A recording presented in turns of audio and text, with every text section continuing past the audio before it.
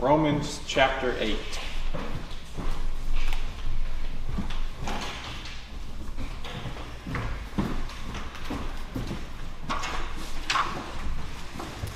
Y'all excited? In Romans chapter 8. Of course, Amanda says, I'm excited about Romans chapter 9. Well, that might be a year before we get to that one. Because we're going to slow down a little bit in Romans chapter 8. So what we'll be looking at this week is verse 1. It says, there is therefore now no condemnation for those who are in Christ Jesus. That's our verse we're going to be looking at today. Before we dive into that verse, we need to take a step back and kind of remember where we're at, where Paul started at, where he's taken us through, and then into our text here. Obviously, the apostle here in the first century is writing to the Roman Christians.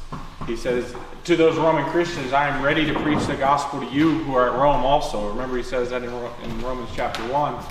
And then he starts his exposition of the gospel. He says, remember I said, now this is a long time ago, but remember I said Paul's thesis statement for the book of Romans was chapter 1 and verse 16 and verse 17. Which is the gospel is the power of God unto salvation to everyone that believes, to the Jew first and also to the Greek. And then it says, for as it is written, the just shall live by faith. So what's he doing? He's going to teach the Romans the gospel, the good news. But then we spend 3 chapters of him beating us down. From Romans 1:18 to Romans 3:20, he beat us down with the law and showed that every mouth will be stopped before God on that day. Because we're all guilty before God. As it says in Romans 3:23, for all have sinned and come short of the glory of God. Then from verse 21 and onward, we see the gospel there, that the gospel is brought out to us.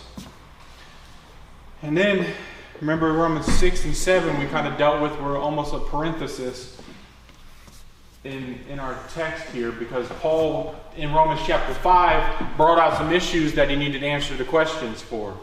So, and one of them was, shall we continue in sin that grace may abound? That's what he brought out in chapter 6. And then chapter 7 was, what about the law, Paul? And Paul shows us that not only, as he showed us in chapter 1 through 3 that we can't be justified by the law, he shows us in chapter 7 that we can't be sanctified by the law. That even the apostle struggled and failed. And he left chapter 7 with he dealt with all this struggle, and then he gets to this point where it's just, wretched man that I am. Who shall deliver me from the body of this death? And what's his answer? Point to Christ. Thanks be to God through the Lord Jesus Christ. And then we're here in Romans chapter 8.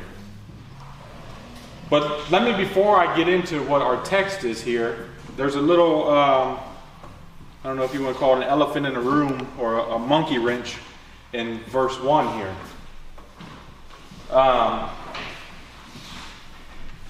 Does anybody here have a KJV? I have one in the car, but... Yeah, are you asking about the part that adds on there? Yeah. Can you read that? Can you read it? Well, it's kind of, italicized. Yeah. You can read the whole thing. Yeah, just read verse 1. There is therefore no condemnation for those who are in Christ Jesus. It says, who walk not according to the flesh, but according to the Spirit. Yeah. In ASB, there is therefore now no condemnation for those who are in Christ Jesus. That's it. Yeah. There's the Wycliffe Bible. It says, therefore now nothing of condemnation is to them that be in Christ Jesus, which wander not after the flesh. So it adds a little bit. And then KJV adds a little bit more. So there's a little elephant in the room, a little monkey wrench in our text here. When we come to the text and you read the text, and I read it and you read it, and you're like, well, they don't say the same thing. This is not new news to us, but some of them may not even know this. But not only do we have a bunch of translations of the Bible, but the Bible was translated, the Bible being translated is being translated from 2 manuscript types from over 5,000 Greek manuscripts. Now this is a little nerdy part I'm getting into here. So we have all these different translations out there, but those translations come from over 5,000 Greek manuscripts. But out of the 5,000, there's two main types. The first type is the majority text. That's what they call it, the majority text, which would include the Byzantine or the Textus Receptus, from which we got the KJV. It's called the majority text. Then you got the minority text, which would include the Alexandrian or the Westcott and Hort, from whence we would get the ESV or the NASB. You see the difference here, the majority text and the minority text. One major difference in the text types is right in their name. Majority text type has the majority of the Greek manuscripts. So out of the 5,000, the majority of them are the majority text and the minority of them are the minority text. So this should be easy, right? Majority rules. Not so fast, right? Not so fast or easy. The minority text has the oldest manuscripts. The oldest manuscripts that we have are from the minority text. So for instance, in our text here in Romans 8:1, the oldest manuscripts that we have what the NASB has, not the KJV. Then later on, centuries later, the words were added. Or at least from the evidence that we do have, we can make that assumption, right? It's not like the KJV only guys try to accuse people of taking away from the Word of God. Now maybe that happened, but we don't have any proof of that. So do we make accusations against people with no proof? I think not. All of our evidence says the contrary. All the evidence we have says that the words were added later on, not that they were taken away. So let's take a moment though and think through this real quick. Did someone translating Romans 8:1 feel if they removed the last part they could hide the Word of God or take it away? Well, if so, why did they leave the exact same phrase in verse 4? It's the exact same. In order that the requirement of the law might be fulfilled in us who do not walk according to the flesh but according to the Spirit. It's the same thing the KJV says. So if they were like, ooh, I got an evil plan, let's get rid of part of verse 1. Why would they leave it in verse 4? And this is actually typically the case with any of the, what they call textual variants that we have, is they're, I don't want to say it the wrong way, they're kind of meaningless. There's not, we don't lose anything by it. So out of all the manuscripts, out of all the variations we have, this is what's called a textual variant in verse 1. Out of all the variations we have, we can confidently say that what we have is what was written. Or to put it this way, no doctrine of Scripture is perverted in any way by any of these variations. The overall message stays the same whether one text type has a rough breathing mark or not. So before we start, I just wanted to make sure that we have confidence that what we have was what was written. And this is kind of an elephant in the room, I think. At least I would. Especially one that loves the KJV. If I was sitting there, I'd probably be using the KJV. And I'd be like, well, Pastor, what about the rest of the verse?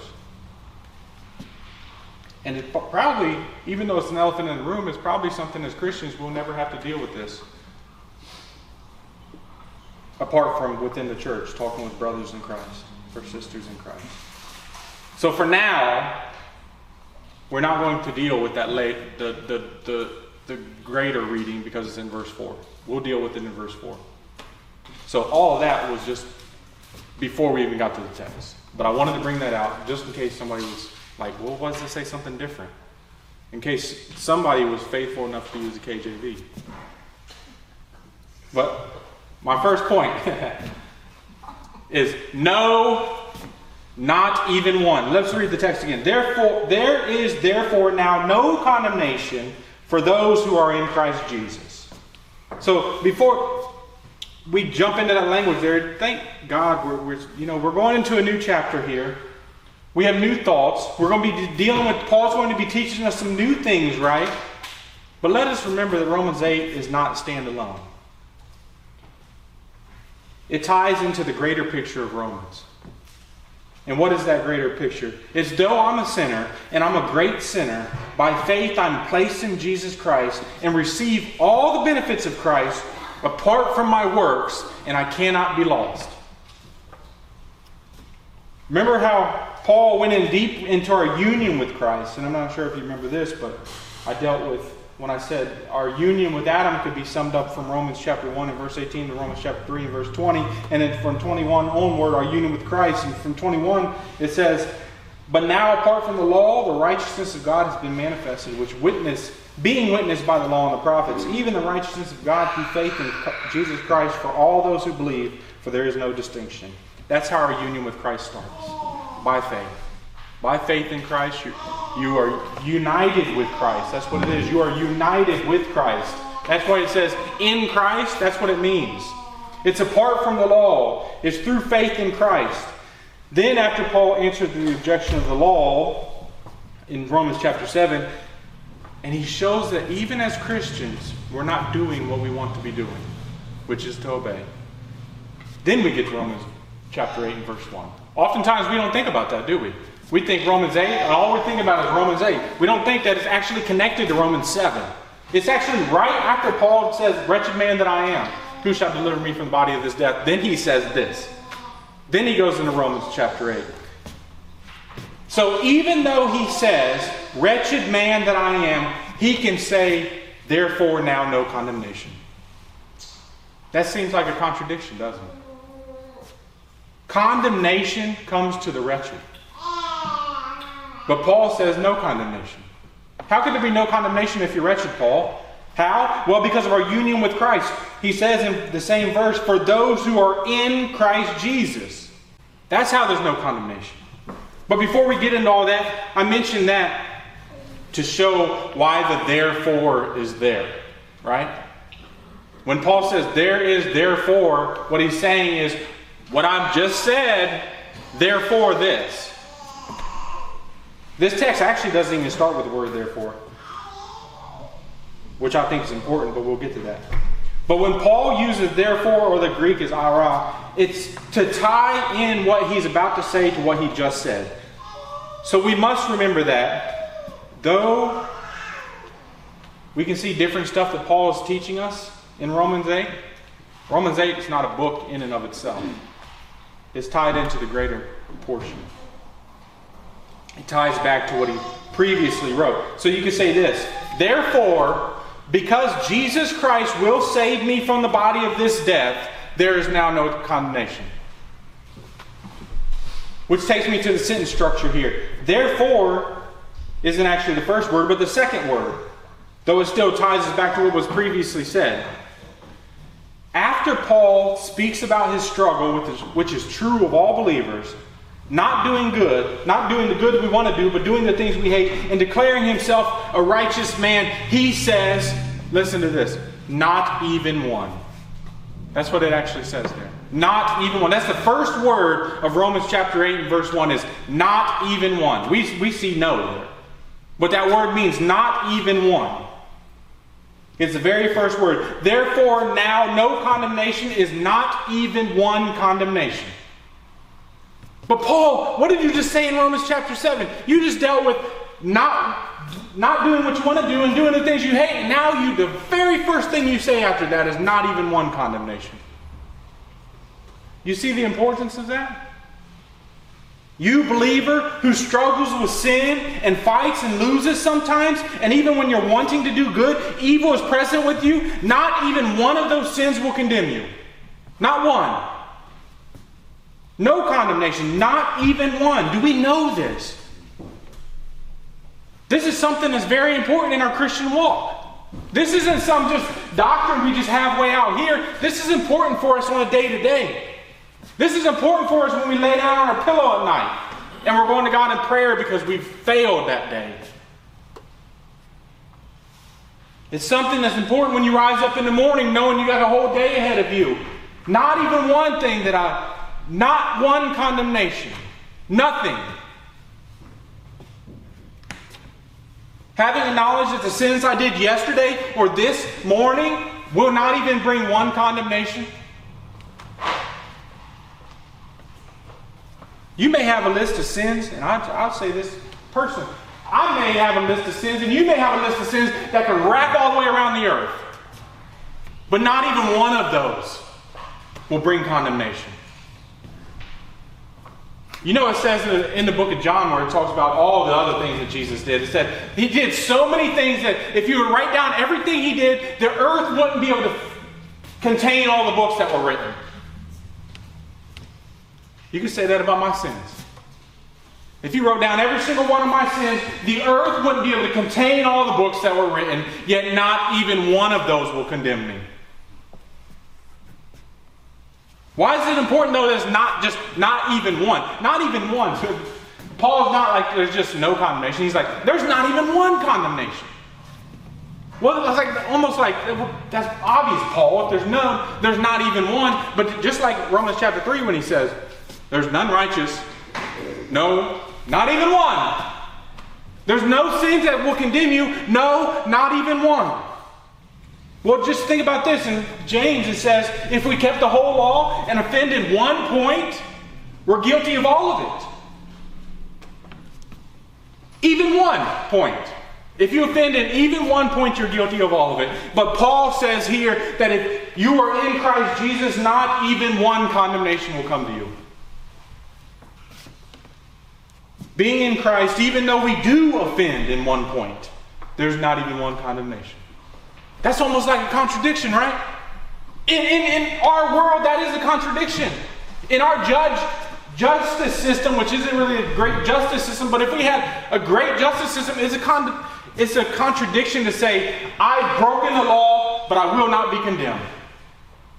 Because justice demands condemnation.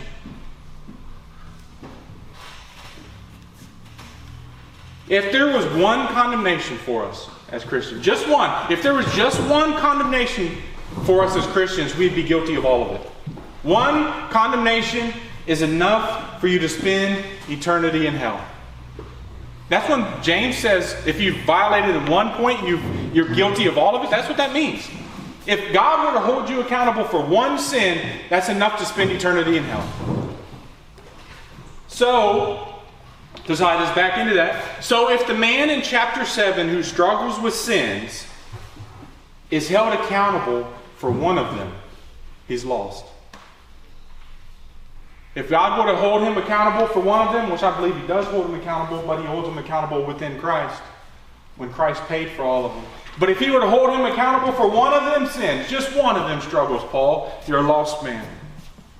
So immediately Paul says, not even one condemnation.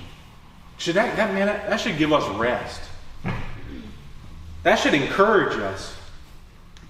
This thought, Paul brings it back in the latter portion of this chapter as well. And what great bookends to the chapter. Verse 1, he says, not even one condemnation. And verse 35 through 39, listen to this.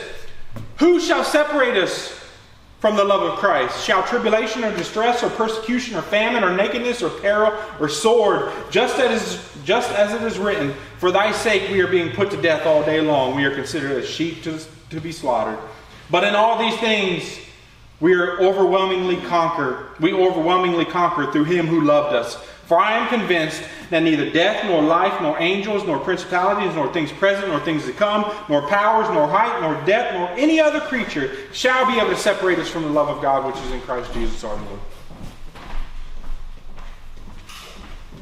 Not even one condemnation, and nothing shall separate us from the love of Christ. There should be no question of, is the Christian eternally secure in Christ? That shouldn't even be a debate. I know there's debate on if Christians are eternally secure in Christ. I know there's that debate out there, but there should not be a debate. If you're in Christ, there's not even one condemnation. But what if I'm later on out of Christ? How does that happen? When it says nothing shall separate us from the love of Christ. Nothing in all of creation. You can't even think of anything that will separate you from the love of Christ if you're in Christ. And if you're in Christ, there's not even one condemnation. Shouldn't even be a debate. We shouldn't even waste our breath debating people that think that you can lose your salvation. It's more than clear in this chapter. as Christians, as a person who is in Christ, who has union with Christ, there is not even one condemnation, and nothing shall separate us from the love of Christ. You know, this is what Romans, when we get there, Romans 9 is actually teaching. We know it's teaching about election and reprobation and stuff, but it's teaching that because Romans chapter 8 shows that nothing shall separate us from the love of Christ. And so then obviously the question was, well, what about Israel? Weren't they in Christ and now they're gone? But we ain't there yet, so let's not jump into Romans 9.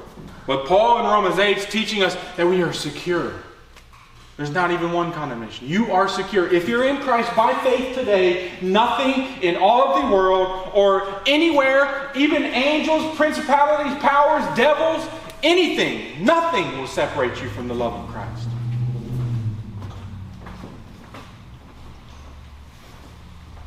And our second point here is condemnation and curse. First point is no, not even one. Second point, condemnation and curse. So it says there's not even one condemnation. What is this condemnation that it's speaking about? It's great that we don't have even one, but what is it? Well, this word here is actually used only 3 times in the New Testament. Twice in chapter 5 of Romans and right here. So let's look at chapter 5 of Romans. Jason, do you mind reading 16 and 18? Chapter 5. Romans 5, 16 and 18. Yeah. And the free gift is not like the result of that one man's sin. For the judgment following one trespass brought condemnation, but the free gift following many trespasses brought justification. Because 17, right? Just 18. Okay.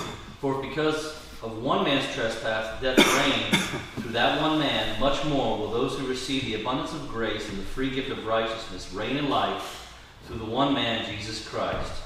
Therefore, as one trespass led to condemnation for all men, so one of active righteousness leads to justification and the life for all men. You see both verse 16 and 18 there, that word condemnation is used. Same word. The only 3 times it's used in the New Testament. Right there in chapter 5 and right here in chapter 8. So, condemnation first came through Adam. That's the context of chapter 5, right? But it wasn't simply through Adam. It was through Adam's sin. It's because Adam sinned. Adam sinned and brought forth condemnation. And what was that condemnation? It was death, right? It was spiritual and physical death. When Adam sinned, he brought into the world death. Physical death and spiritual death. That's the curse. Right? As we know that the curse, we can look out here and see the curse. Things die.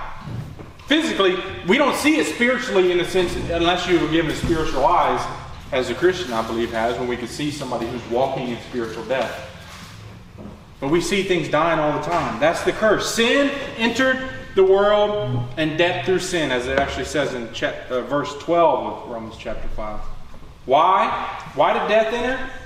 After sin, because God cursed the world because of sin. And because of the curse, there is spiritual death and physical death. Now, this is a little side note, just real quick, and I'm going to come back to it. As a Christian now, this is not true of us anymore, because the second Adam has reversed this curse. And I'll come back to this. But this condemnation is physical death, and we need not look too far to see this, right? We can all see physical death everywhere, all the time. I'm sure you could actually turn on it. I could get cable on the television right there, turn it on, and to the local news. I'm sure there was probably a murder somewhere in Horry County last night. Because it's all the time. Death is all the time. As me and Jason actually were talking about this, I think when we went to the last outreach, it's 150,000 people die every day. Y'all know that? 150,000. Now, obviously, the number could be a little bit more, a little bit less, but around 150,000 people die every single day. And if you break it down to where we can actually think about it, it's almost 2 people every second. So every single second that passes by, 2 people die. We know the curse is real. We can see it. People die all the time. That's our ultimate reality for humans since Adam in verse 12. This is condemnation of the fall and curse. People die physically, but people are also dead spiritually. We Calvinists know this truth, don't we? We know it well. And I think this is a real problem that people have when they reject the 5 points is they don't understand the first point. They don't understand that we're totally depraved. That man is spiritually dead. He is dead. He's not asleep. He's not in a coma. He's not sick. He is dead. That's what man is. After the fall, man had died spiritually, and all the descendants of Adam, when they come into this world, spiritually dead. They are what it says in Ephesians chapter 2, they are necros, from whence we get our word necrobiosis. Y'all probably heard of that? Maybe not. It means the death of cells or tissues caused by aging or disease. We see that, right? That comes from the Greek word necros. Guess what it meant? Death. Dead. They are spiritually necros. They are spiritually dead. That's mankind outside of Christ. That's mankind ruled by the curse. If you're under that curse, you are necros. You are dead. You are spiritually dead. What does that mean, though? Yeah, they're spiritually dead, but what does that mean? It's similar to being physically dead. Let me ask you this. Go to the graveyard out here and preach Christ to those in the graves. What do you think is going to happen? Nothing. What about this? Well, nothing's going to happen because they're dead. But how about this? Say you know somebody that died of a disease that we now have the cure for. And it's a little pill. You just give the person the pill and they're healed of that disease. You go to the cemetery and dig up their body. They died of this disease. I have the cure for the disease now, so I dig them up and I give them this pill. What's going to happen? Besides you getting arrested? Nothing. Why? Because they're dead. And there's no cure for deadness. They're not mostly dead. Let me correct that though. There is one cure for being dead. And it's someone giving you life. However, you don't have that power. And neither do I. And I know there's some out there that claim that they do have it, but it's funny that it's never documented, and it's never actually been a dead person that's been dead for a few days or a week or anything like that. It's like, ooh, I checked their pulse. They must have been dead. And then they raise them from the grave. However, there is someone who did have that power, and who still does have that power, and his name is Jesus Christ, right? And when he went to Lazarus, who was laying stinking in the grave for 4 days, he rose him from the grave.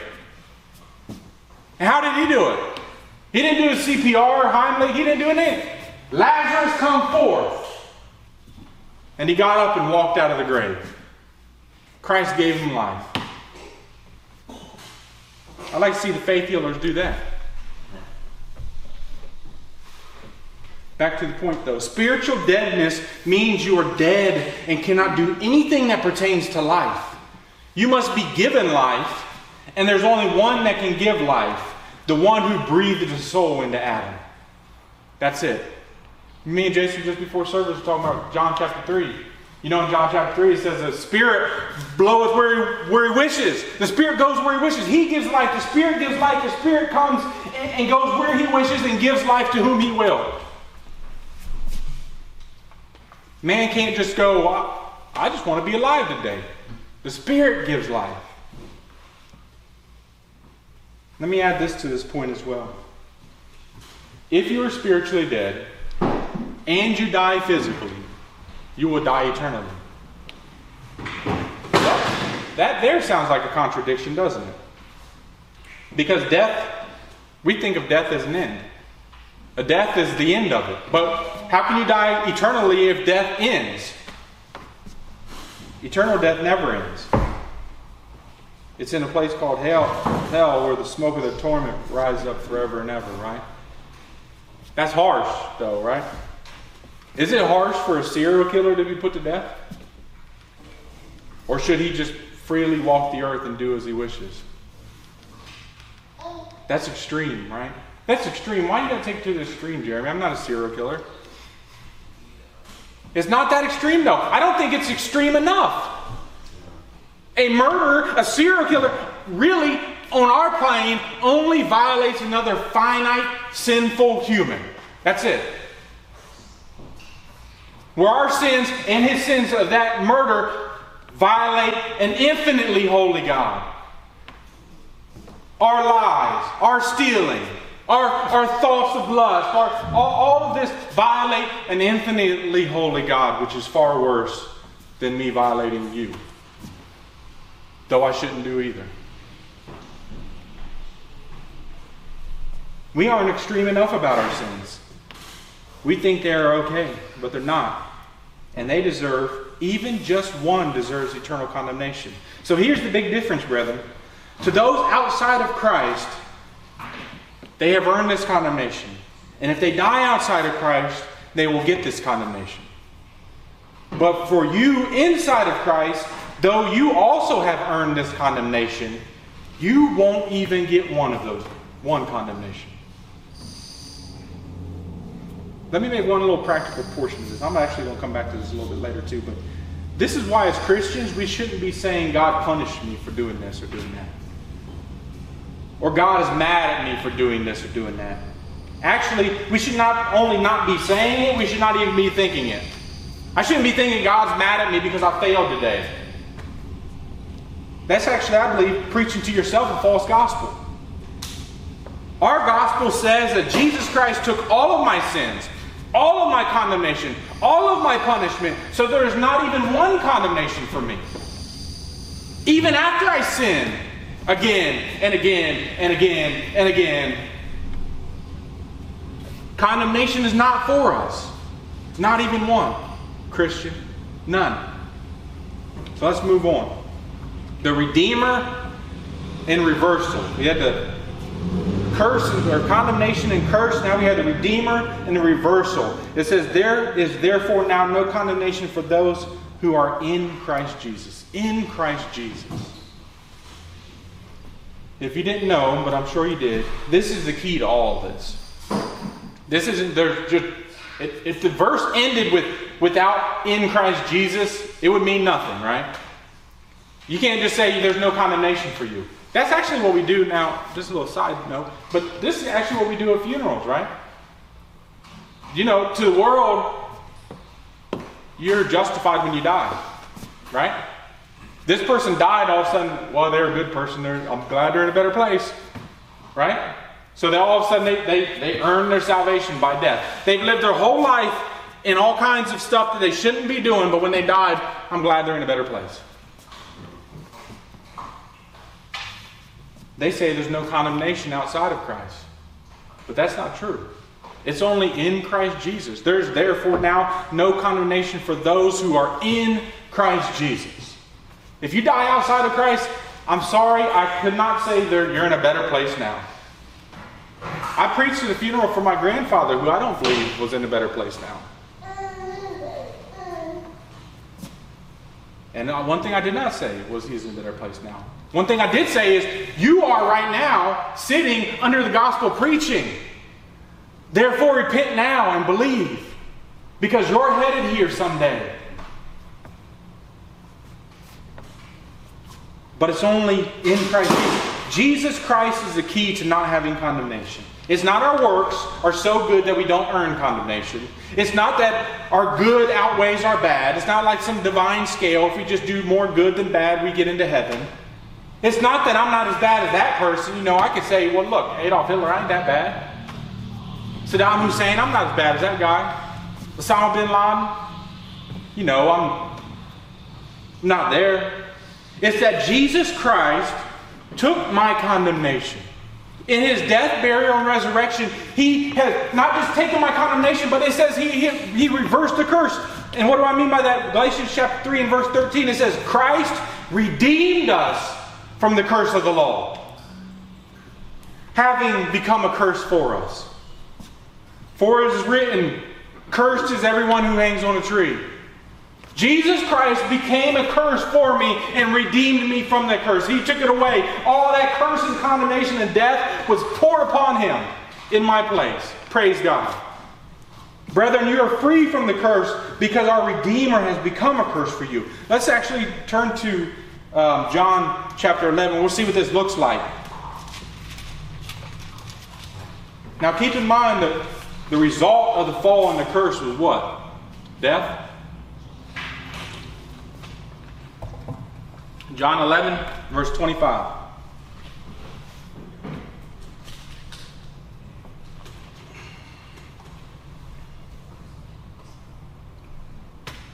Jesus said to her, I am the resurrection and the life. What a blessing. You could just stop that verse right there. What a blessing, right? Jesus is the resurrection and the life. He who believes in me shall live even if he dies. Now, Jesus, you're talking contradictions, right? Listen. And everyone who lives and believes in me shall never die. Do you believe this? That's what Jesus said. Do you believe this? Everyone who lives and believes in me shall never die. The result of the curse was death. The result of Jesus Christ is life. I think we actually clearly seen that in Romans chapter 5. What Adam brought about, the second Adam reversed. Adam brought death, Christ brought life. Adam brought condemnation, Christ brought justification. Adam brought sin, Christ brought righteousness. Adam brought spiritual death, and Christ brought spiritual life. Where Adam failed, Christ prevailed. Amen. And this is what we rest in. And I believe this is what connects us to the previous statement. Who shall save me from this body, the body of this death? Thanks be to God through the Lord Jesus Christ, who took my condemnation for me, so that I don't even have one condemnation. This is our message, brethren. That though Adam failed and we fail, our God, Lord and King, has come down from heaven, took on flesh. He was tempted in all ways like us. He fulfilled that law that brought about condemnation, what Paul called the ministration of death, died under that condemnation, and took all of it for his people. Then rose, defeating death, and ascended to the right hand of the Father, where he intercedes for his people. And he intercedes for the ones he died for. This is what I just mentioned this morning. Just like the high priest in the Old Covenant. The high priest in the Old Covenant, the high priest, we could say with a little h, high priest. What he made atonement. He interceded for those that he made atonement for. You brought forth your lambs, I slaughter your lambs, and I pray for you. The high priest in the Old Covenant was not praying for Pharaoh. He was not praying for the Philistines. He was praying for the Israelites and praying for them. He was interceding for them. And then we get to the New Covenant. And you can see this in John chapter 17. The great high priest, the big H, the capital H, high priest, makes intercession for his people, those he made atonement for. Jesus intercedes for the church, the Israel of God, who he made atonement for. And by making atonement, has taken every single condemnation that might be due to you. And once again, Paul declares this at the end of the chapter as well. It's such a great truth, right? You got to say it again. Who will bring a charge against God's elect? It is God who justifies. In other words, who shall condemn the ones that Christ died for? Where's the condemnation at? Who shall condemn the ones that Christ died for? Nothing and nobody. You are safe and secure in Christ. So not even one condemnation is due to you, because they have been spent on Christ in your place. Amen. Let's go into the application here. Like I always do, I'm going to address those that don't know Christ, the unbelieving, maybe those that think that they are safe and secure because their works aren't that bad. Well, I'm not that bad. You know, the scriptures say that even our righteous acts are as filthy rags in God's sight. Even the best things that we do as human are filthy rags in the sight of God. It says that we all like sheep have gone astray. It says that all have sinned and come short of the glory of God. And that's every single one of us. I'm not standing up here like, oh, preacher's fine. No, every single one of us has sinned and fallen short of the glory of God. There is none righteous, no, not one. So outside of Christ, You stand condemned no matter how good you think you are. You can live a moral life here and still stand condemned, since the measuring stick is perfection. Why perfection? Isn't that a little high for us there, God, that you made the measuring stick perfection? Well, I mentioned it before, God's law is perfect, and when we violate it, He doesn't lower His standards to make you okay. He demands perfection, perfect holiness, perfect justice, perfect righteousness. Do you have that? If not, you stand condemned. But Jeremy, you don't have that either. But I do. I do have that. It's found in Jesus Christ. He is my perfect holiness. He is my perfect justice. He is my perfect righteousness. And by being in Him, it has been imputed to me. It has been counted as mine. So when God sees me, He sees me as perfect.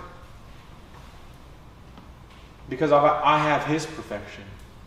And that comes through faith. It doesn't come through my works, it comes through faith. I believe upon Jesus Christ and His perfection is counted to me. And I'm seen as perfect. So believe upon the Lord Jesus Christ and be saved. That's the call from Scripture. And that's what I meant by when you believe upon the Lord, His perfection is imputed to your account and you're counted as perfect. So today, as an ambassador for Christ, it says that we're in Christ's stead. Instead of Christ. You know where Jesus ascended to the right hand of the Father, we sat down, where He makes intercession for His people, then He sends His people out to preach the gospel. In Christ's stead, I stand here today pleading with you to repent of your sins and believe upon the Lord and be saved from the condemnation due to you. Now to the believers here. I mentioned this earlier and I told you I wanted to come back to it. But because I think it's something a lot of us, probably most of us, probably all of us struggle with. When we sin, we think God changes His mind about us. We think, I failed God today. He's not looking at me happy anymore. He's looking at me mad. Why do we think that? Because that's how we are. When we sin against one another, we get mad at each other. Or we get offended by each other. Then we don't want to talk to each other or be around one another. They sinned against me. I don't want to be around them anymore. I don't even want to talk to them. And I surely don't want to look them in the eyes. Y'all been in those positions? So when we sin against God, we think the same. However, the fact is, when we say God is holy, what that really means is He's not like us. He's apart from us.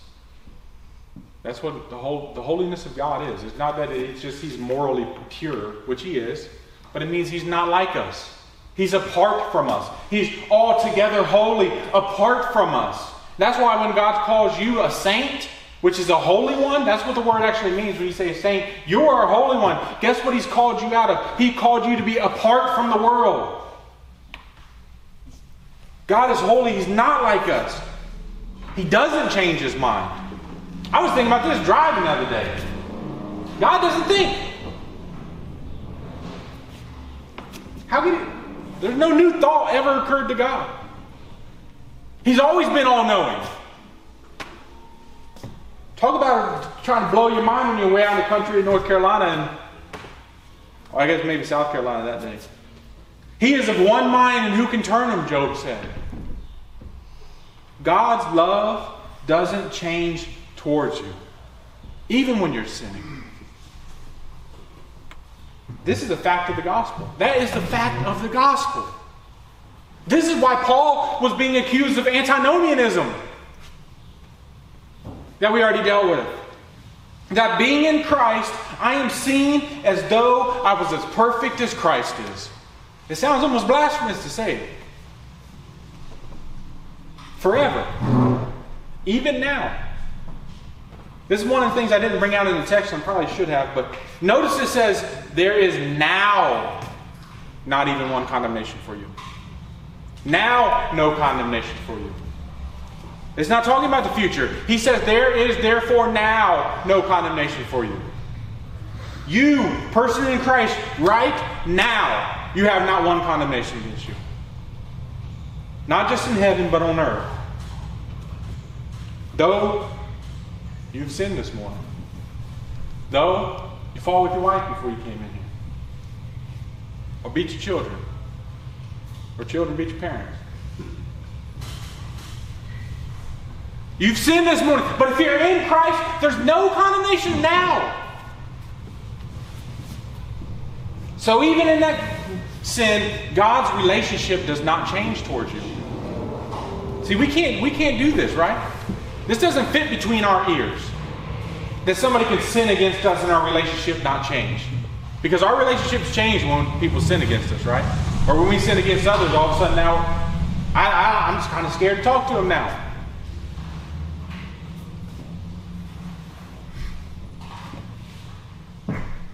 This should not be an encouragement to sin either. But I think the contrary. By the unchanging, everlasting love of God that is shown to you, you should not want to sin. The fact that even when I sin, God's relationship doesn't change me and He still sees me as perfect and He loves me the same as He does when I'm doing good as when I'm not doing good, it should make me want to do good more. And that's actually the Romans 7 struggle, right? So, let's, as this church, believe the gospel, which is that His love never changes for us in Christ. What shall separate us from the love of God, which is in Christ Jesus? Nothing. Believe the gospel, repent of your sins, and fight the good fight. Just as you right now have no condemnation, you are called to fight the good fight now as a redeemed one. Let's move to the last point here, our call to war.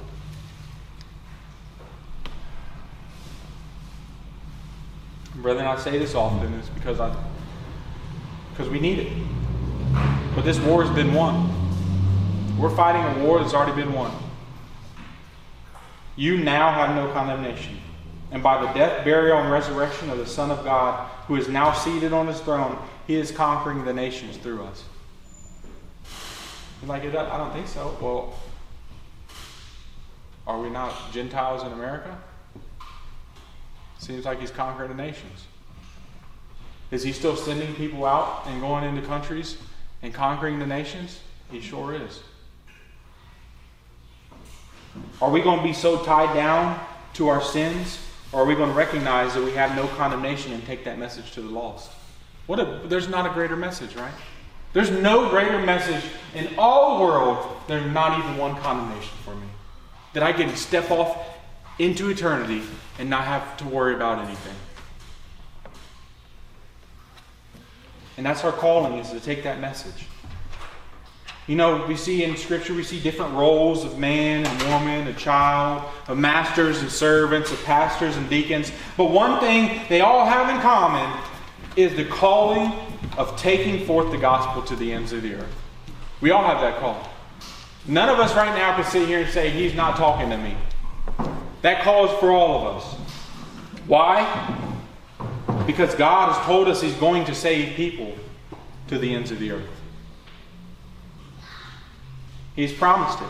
God's promised that. Let me bring this up. Yesterday, me and Brother Zach were having a conversation talking about politics. And it was mentioned that it's hard for a godly man to come up in politics today in our world. It's hard for a godly man to come up in politics. And they don't want that. And no, it may be true right now. It won't be true forever. God has promised. Listen to this, Psalm 72, 8 through 11. He, talking about Christ, shall have dominion also from sea to sea, and from the rivers unto the ends of the earth. They that dwell in the wilderness shall bow before Him, and His enemies shall lick the dust. The kings of Tarshish and the isles shall bring presents. The king of Sheba and Seba shall offer gifts. Yea, all kings fall down before Him. All nations shall serve Him. This is what is coming, brother. It may not be in our lifetime, but it may be in our lifetime. But this is coming. God has promised that all nations shall serve him and all kings shall bow before him. Would it not be great to see that in our lifetime? How is this accomplished? By us sitting down watching television, watching Fox News or CNN or whatever thing we're watching on television, complaining about the politics? Or would it be that we're out preaching the gospel and we get in positions to take over this? Right?